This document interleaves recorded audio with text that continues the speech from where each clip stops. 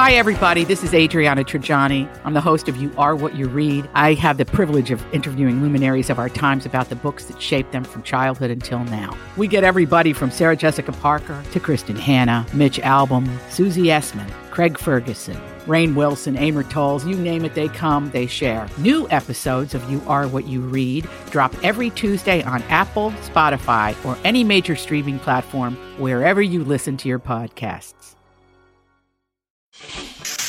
So you have come here for information. This is a My Talk Dirt Alert update. A quick look at what's happening in entertainment. We dug up a lot of good dirt. On My Talk. My Talk. Listen and learn. Just a few details about Harry and Meghan's reception over the weekend at Frogmore House with over 200 attendees, lots of A-list names there.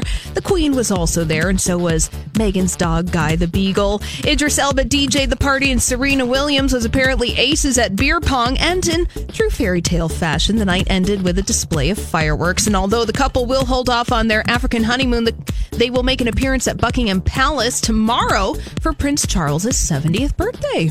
Oh, the parties, They're not going on their honeymoon right now because they had that appearance. Yeah, they have a busy schedule ahead of them. Romance. All right, Paris Jackson praised her Aunt Janet Jackson's Billboard Music Awards performance, and on social media, people were commenting that she wasn't in the audience with other members of the Jackson family. However, Paris addressed her critics, telling them not to worry about her or her family's business. She said, "Please don't tell me how to control and how I handle my relationship with the people in my life, specifically my family." Paris, she also expressed awareness of her family's drama always playing out publicly, but reinforced that familial issues aren't uncommon.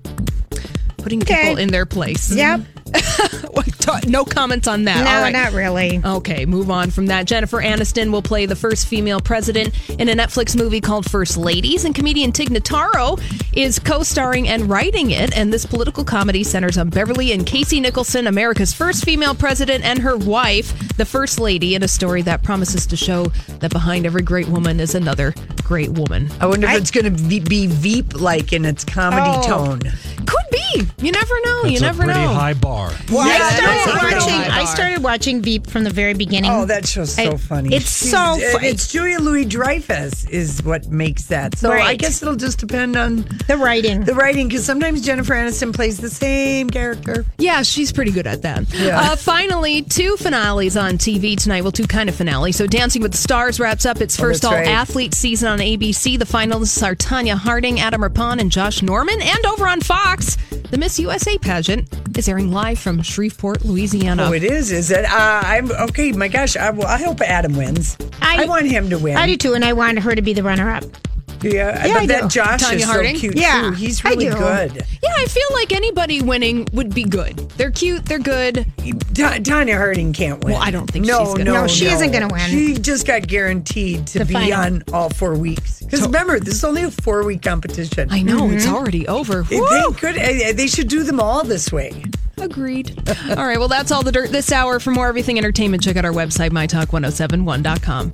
Radio for you, so please. Johnny, thank you so much. So, last night, or the night before last, Julia Roberts is hanging out backstage in Pasadena with Taylor Swift. And then last night, our very own Pookie is hanging out backstage with Rob Lowe. So, Pookie, what's up? I was at that show. It was